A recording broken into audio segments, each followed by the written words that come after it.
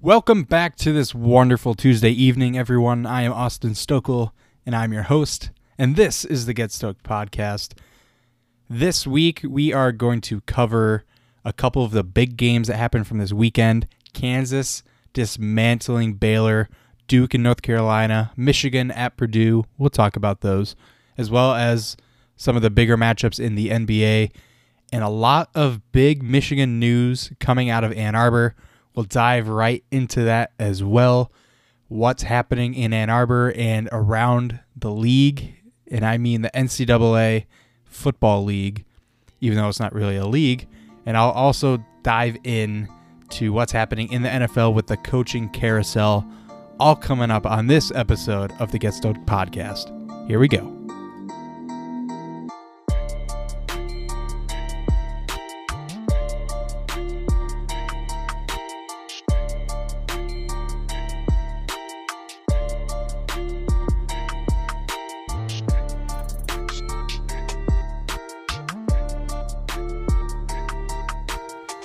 Ladies and gentlemen, welcome back. We had an amazing weekend of college basketball here, specifically on Saturday.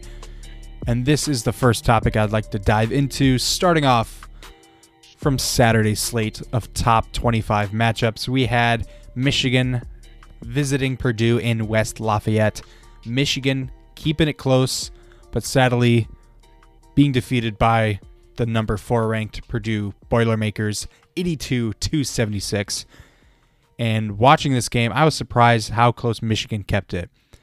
I don't believe Michigan trailed more than double digits at certain times, but Hunter Dickinson, Caleb Houston, and several others of this talented yet somewhat lost Michigan squad, they kept it close. And I was really excited about that because that tells me how Michigan is able to actually get back on track. They are able to keep it close with good teams like Purdue, who is likely to win the Big Ten during the regular season.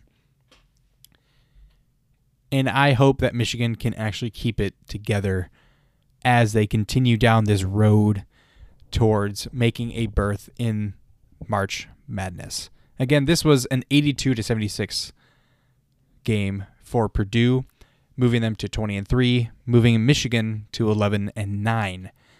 Up next is Auburn, giving ourselves a stare down against Georgia and a scare against Georgia. Auburn scraping by 74-72, taking this one to the wire as the Auburn Tigers narrowly escape with this victory, staying at number 1 at 22-1, where Georgia falls to 6-17. Auburn making a very great case of being the number 1 overall seed coming into March next month, and their schedule does not get any easier, though.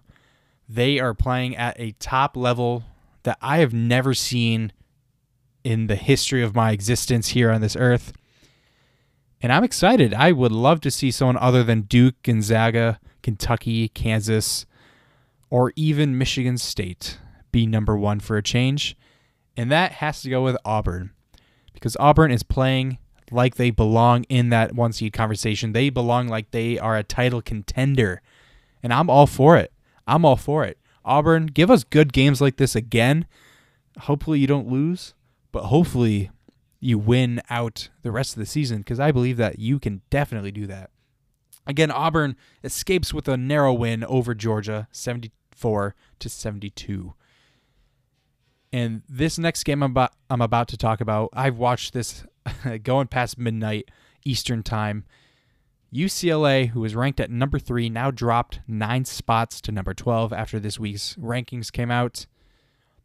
You guys handed Arizona State that win against you. Arizona State winning in triple overtime at Arizona State, 87-84 against the top 3 ranked UCLA.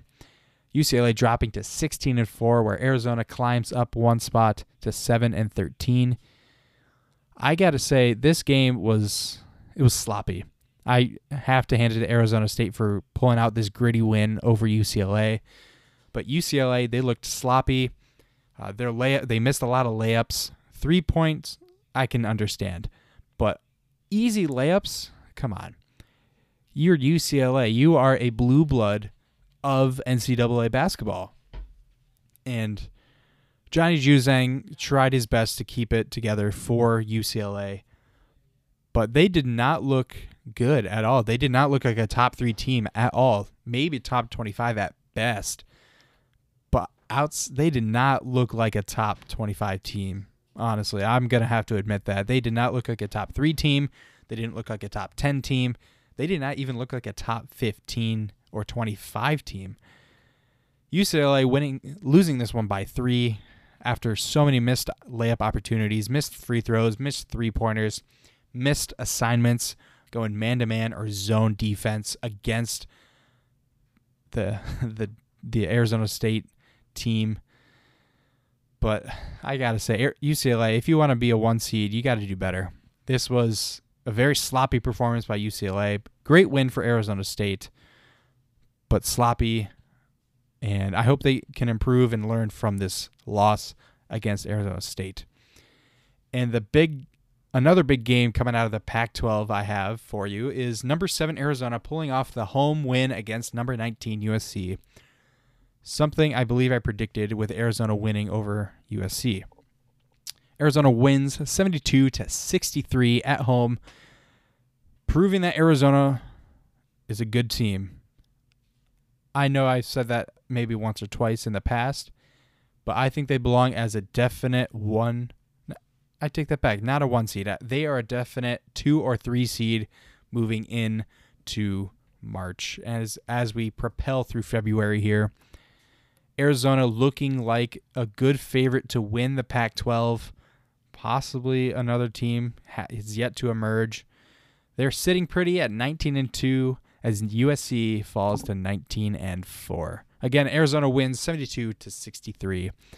In the big game outside of the Duke-North Carolina matchup I would like to discuss now is number 10 Kansas dismantling Baylor 83-59. Rock chalk to the Jayhawks at Allen Fieldhouse in Lawrence, Kansas. This was a great rebound win for Kansas right here. After taking that loss against Kentucky, I got to say, Kansas, you impress me. You really do. And I could see Kansas making it all the way to the Final Four if they perform at this level. And how they dismantled the current national champions Baylor. Ooh, it gave me shivers. Oh my goodness. Shiver me timbers to the Jayhawks. They performed astoundingly. It was stellar defense, amazing offense. They're hitting almost every shot that they took, and Baylor just did not stand a chance. I have to give it to the Jayhawks. They could be any team. It looks like they can beat any team in this country, including Auburn, including Gonzaga, including Duke, including Kentucky if they face them again, including Purdue. And I am excited to see what they do come the next few games down the road, coming into the Big 12 tournament, coming into March Madness. Kansas, I am probably going to pick you to be in the Final Four, honestly. If you keep playing like this, I'm excited to see what you do in the next few weeks. Again, Kansas winning this amazing Big 12 game, 83-59. On to now the Duke North Carolina game that was highly anticipated by ESPN. Duke taking this one 87-67, and Coach K, Mike Krzyzewski, winning his 50th overall game against North Carolina. I almost said Purdue get there. They weren't playing Purdue. They were playing the Tar Heels, a famed rivalry to be sure. And Duke looked like they belonged in the top 5 after this one. Duke this season, they've been good. Don't get me wrong. They definitely have a rebound year after last season. And Coach K might as well win his final championship with Duke this season if they continue on this warpath. I could definitely see it. I see Duke going all the way this season. As much as I really don't like Duke, given that they are an extreme powerhouse team. I can see them winning. I definitely do. I could call it right now if I wanted to. I could see Purdue or Duke in the final, but more likely for me is Auburn-Duke in the final. That would be a great game where Duke barrels through Auburn like Baylor did against Gonzaga last season. I could see it happening. It's going to be amazing. Duke playing well offensively, but better defensively, and Coach K is the great coach to prove that. And again, Duke winning this one in blowout fashion in Chapel Hill, 87-67. And the final game I would like to discuss here is Michigan State traveling to unranked Rutgers, where they lose 84-63. Coach Izzo, what happened? You guys were favored to win this one, and Rutgers dismantled you on the road in Piscataway, New Jersey. I would love to see the replay on this. Unfortunately, I've not had the chance to see it yet, but Rutgers looking like a definite dark horse team. Don't get me wrong, Rutgers has always been a team that is challenging to play, whether they're at Rutgers or on the road, and I could see Rutgers making a dark horse run in the tournament coming up here soon. Rutgers moves up to 13-9, while Michigan State moves down to 17-5 on the season. I could see Rutgers kind of making a case for themselves in the Big Ten tournament. You could say otherwise, but I could definitely see it. Upset galore coming for Rutgers. I could see it happening all day long in the tournament, no matter who they play. It could be Auburn, it could be Purdue, it could be Duke, North Carolina. Well, they're not exactly ranked, North Carolina. I could see them beating Gonzaga. They could play anyone and hang on with them anywhere in the country. And I love to see how Rutgers just dismantle great teams like Michigan State. And they definitely did just that against the Spartans from this past Saturday, 84-63 in favor of Rutgers. And that does it for the top 25 slate of this past weekend for NCAA hoops. On to now the NBA here in a hot second. Before I move into the scores from this past weekend, there is a lot of trading going on in the NBA, such as the New Orleans Pelicans have acquired Portland guard CJ McCollum, and they are trading Josh Hart, Thomas Satoransky, and Nico Alexander-Walker and Didi Lazuda to the deal, which is a lot for CJ McCollum, who has been an all-star guard and partnered with a Damian Lillard. I could not remember his name for a second, but Damian Lillard is staying behind, and Portland is also sending Larry Nance Jr. and Tony Snell to New Orleans with CJ McCollum. So the question is, did Portland get enough for this trade? Maybe. We'll have to see how CJ McCollum does in New Orleans.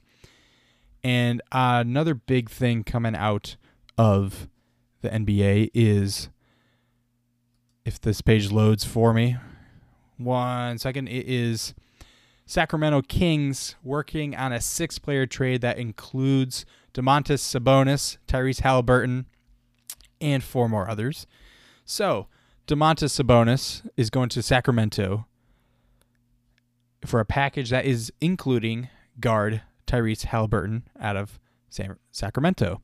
And the Pacers are including Jeremy Lamb, Justin Holiday, and a 2027 second-round pick in exchange for Halliburton, Buddy Hield, and Tristan Thompson going to Indianapolis.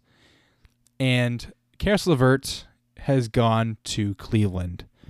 And Karis LeVert, I think, is a good pick for Cleveland. They have a very good lineup there.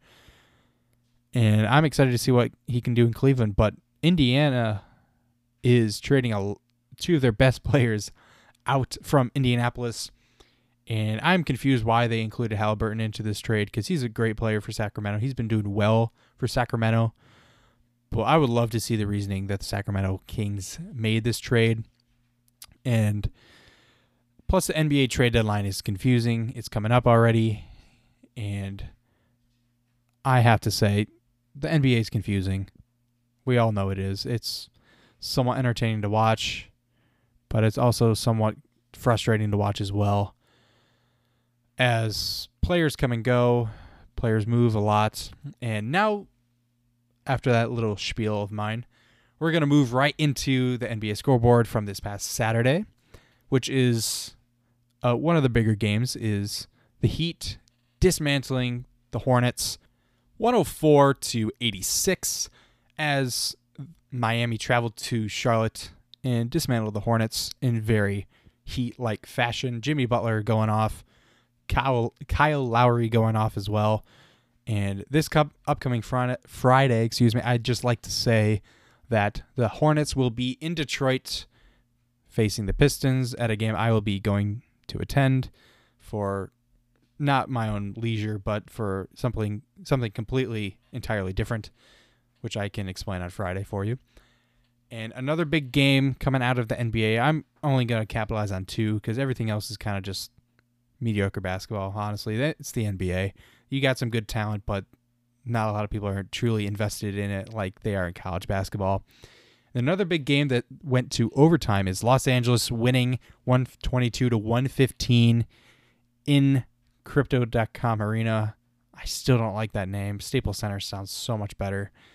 Always has been, always will. LeBron going off. AD going off. Russell Westbrook, not so much. They had to bench him in overtime, which was it was a interesting decision on Frank Vogel's part. But they still won 122-115.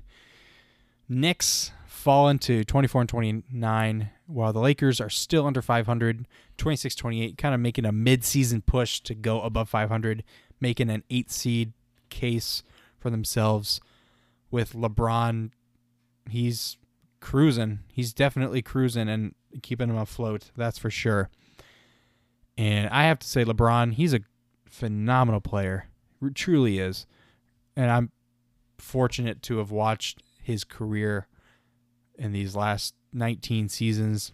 He's not going to stop. He's not slowing down anytime soon. He's not getting any younger either. And I would love to see him and Bronny play somewhere. And I kind of think he might pass Kareem for all-time scoring list. And it definitely looks like that could possibly happen. And he's just over, I believe, 3,000 points away from doing that. Will he do it in 4 years? Probably not. He might do it in 5. We'll see, though. But again, Lakers win it in overtime at home, 122-115. And you know what? I might as well just go throughout the rest of the games on Saturday. Bucks win it at Portland, 137-108, with Giannis being Giannis Antetokounmpo. He is just the Greek freak. And the next game is Memphis winning against Orlando, 135-115, with Ja Morant making a really good case for MVP. The Phoenix Suns traveling to Washington, winning 95-80. Chris Paul, I think, making a really good case for MVP as well as Devin Booker. And I could talk about the MVP race coming up here this coming Friday, or I could do it next Tuesday. I haven't truly decided yet. Then the last game is Oklahoma City traveling to Sacramento, losing 103-113. And that is a wrap for the NBA in a nutshell.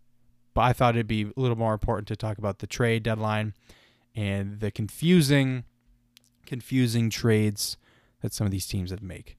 Up next is Michigan and the NFL Carousel and some hires that Michigan and the NFL have made. There has been quite a stir in the NFL, specifically around Brian Flores, the former Miami Dolphins head coach. He is suing the NFL for discrimination and the Rudy Rule, which, if you do not know what the Rudy Rule is that the NFL is required to interview a person of color for any position, such as head coach, defensive coordinator, offensive coordinator. And the Miami Dolphins let go of Brian Flores after winning the last 8 out of the 9 games in the regular season, which completely throws me off. Then they hired, can't remember who off the top of my head, but he is suing the NFL for discrimination against him. And if you kind of don't know, there isn't a lot of minority coaches or general managers in the NFL. And some teams have been making moves to change that. Like just recently, the Houston Texans have hired Lovie Smith to become their head coach. And Lovie Smith was a former Illinois coach who did not have the best record at Illinois. And another head coach hire was the Saints hiring from in-house, which was their defensive coordinator, Dennis Allen, to their head coach position, as well as Mike McDaniel, the San Francisco offensive coordinator, moving to the Dolphins. That is who the Dolphins picked, was Mike McDaniel. So my apologies on not remembering him at all. And diving into this whole debacle with the lawsuit with Brian Flores is, can he prove systemic racism, and what we know about the claims of sham interviews and incentivizing tanking? So a little bit more on the tanking aspect.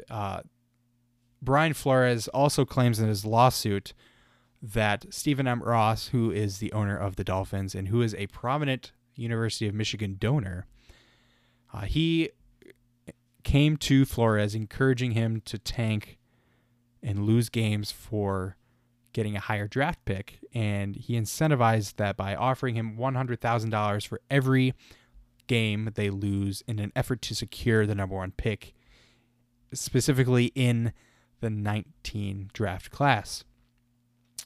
And this also kind of goes alongside with sham interviews, which this is what Brian Flores is calling in an interview.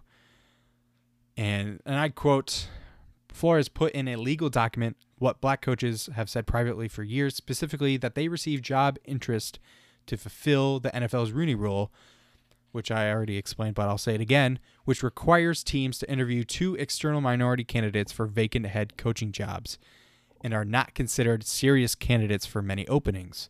To illustrate the point, Flores stated that he received word 3 days before he interviewed for the Giants' vacant spot on January 27th that the job would go to Buffalo Bills offensive coordinator Brian Daboll. As evidence, Flores produced screenshots of text messages from New England Patriots coach Bill Belichick, who appeared aware of Daboll's impending hire. So initially, Brian Flores thought the Giants coaching job was going to go to him, and I think he would have been a great candidate for it. But Bill Belichick texted him that that was not the case. It was going to Buffalo Bills offensive coordinator Brian Daboll, however you want to pronounce it. And I got to say, I feel bad for him. And I think he has a very valid case. It's maybe a little far-fetched on some aspects, but for the Rooney Rule, I think he's on the nose. And the Rooney Rule, I believe, is just stupid. I don't think you should, for anything, have a fill-in for interviewing 2 external minority candidates. You should just do that anyways. You should look at a person, whether that's Brian Flores or any minority coach or any coach for that matter, and say, look, is he going to fulfill our role? And if he is, let's interview him. And I think that you should interview them regardless, whether say, hey, look, we're going to interview you. We have interest in you. We may not choose you, but if we do, great. We believe that you can fit this role perfectly for this organization. And we believe that you can bring a lot to the table. I think that's how it should go. It shouldn't be, you should just have to fill a requirement. That's kind of stupid, I think. And it's kind of weird in place. The Rooney Rule it's been touchy the last several years. And I remember back to one of my college classes, a sport management class, where we discussed the Rooney Rule, specifically pros and cons of it, more cons than pros, and how it could be potentially changed. And I got to say, I think this is a valid case for Brian Flores. I know the NFL tried to say that it was without merit, which is kind of a touchy subject, of course, with the case for systemic racism and all that. But I think Brian Flores, he's a very good coach. He's a very good candidate for any coaching position, regardless of what the team. And I hope that he finds a position that will suit him. I really do. I think he's a very good coach. He led Miami not to 8 out of 9 wins last season. I don't think he should have been fired. I think he led Miami to a very interesting kind of middle of the pack season where they have potential of moving up. And these allegations are serious. I'm not going to say that they're not. But I would love to see how this plays out. I hope it plays out in Brian Flores' favor. I hope things happen for the better. I hope things change for the better, where we don't have to have teams interviewing 2 external minority coaches for vacant head coaching jobs. And I hope that they consider them in the future, because if they don't consider them, then what's the point?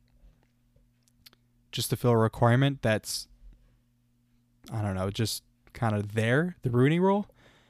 I think the Rooney Rule needs to change, and that is all I will say about that. And kind of shifting gears a little bit, moving to college football, I know Jim Harbaugh interviewed with the Vikings. It did not work well. Jim Harbaugh is back, and now Josh Gaddis, the offensive coordinator for Michigan, is heading to Miami, not the Dolphins, but the Hurricanes, for their offensive coordinator job. In I believe it was a couple texts to players, he said that he wasn't feeling appreciated by the Michigan administration, and he thought it was time to leave. And I think he did a great job at Michigan. He got a lot of hate for really unknown reasons. I think he could have done a little bit better job at some parts, but overall, I think he did a great job. I thank him for his service at Michigan. I wish him the best of luck to Miami. I hope he does a great job in Miami, and I wish him the best of luck. And also, Mike McDonald left for Baltimore. I wish him the best of luck. And as of today, I believe Michigan is hiring the defensive coordinator from Vanderbilt, who has ties to Baltimore, and to fill Michigan's defensive coordinator position. And it is also stated that Michigan is likely to bump up 2 of Michigan's coordinators to become co-offensive coordinators. And I think that's going to be a good fit. And Michigan is hiring Vanderbilt, or likely set to hire, rather, if I read this correctly. It's set to hire, not any other way. They are going to hire Vanderbilt defensive coordinator Jesse Minter for the same position as defensive coordinator with Vanderbilt and the Wolverines. And he was a defensive assistant for 3 seasons in Baltimore. And I think that's a good fit. I really do. I hope he fits the job well. I think he can bring a lot of expertise to the position, a lot of young talent. He is 38. And I would love to see what he does with the position. And I know Michigan is hiring within to bump up to their offensive coordinator, but I think Minter can do a really good job on the defensive front. He did a pretty good job in Baltimore and at Vanderbilt. So I'd really love to see what happens. I think that Michigan can benefit greatly from this hire, but we'll see. We shall see. And Michigan still has a little bit to figure out in the coming weeks and coming months. But I would love to see how everything evolves, whether that's NFL, NBA, NCAA, NHL, whatever have you.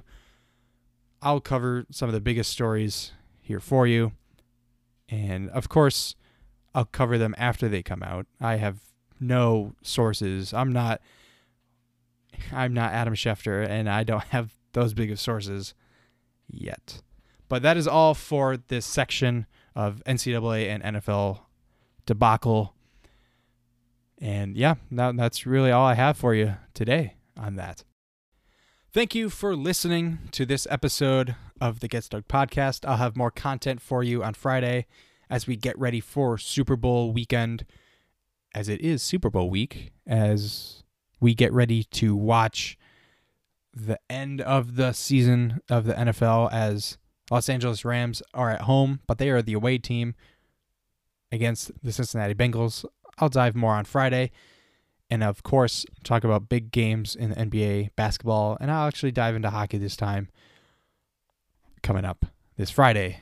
But before I go, not to end it on a sad note, but Al Glick, a longtime friend and benefactor to the University of Michigan, has passed away at the age of 95, according to Michigan Athletics and Alro Steel.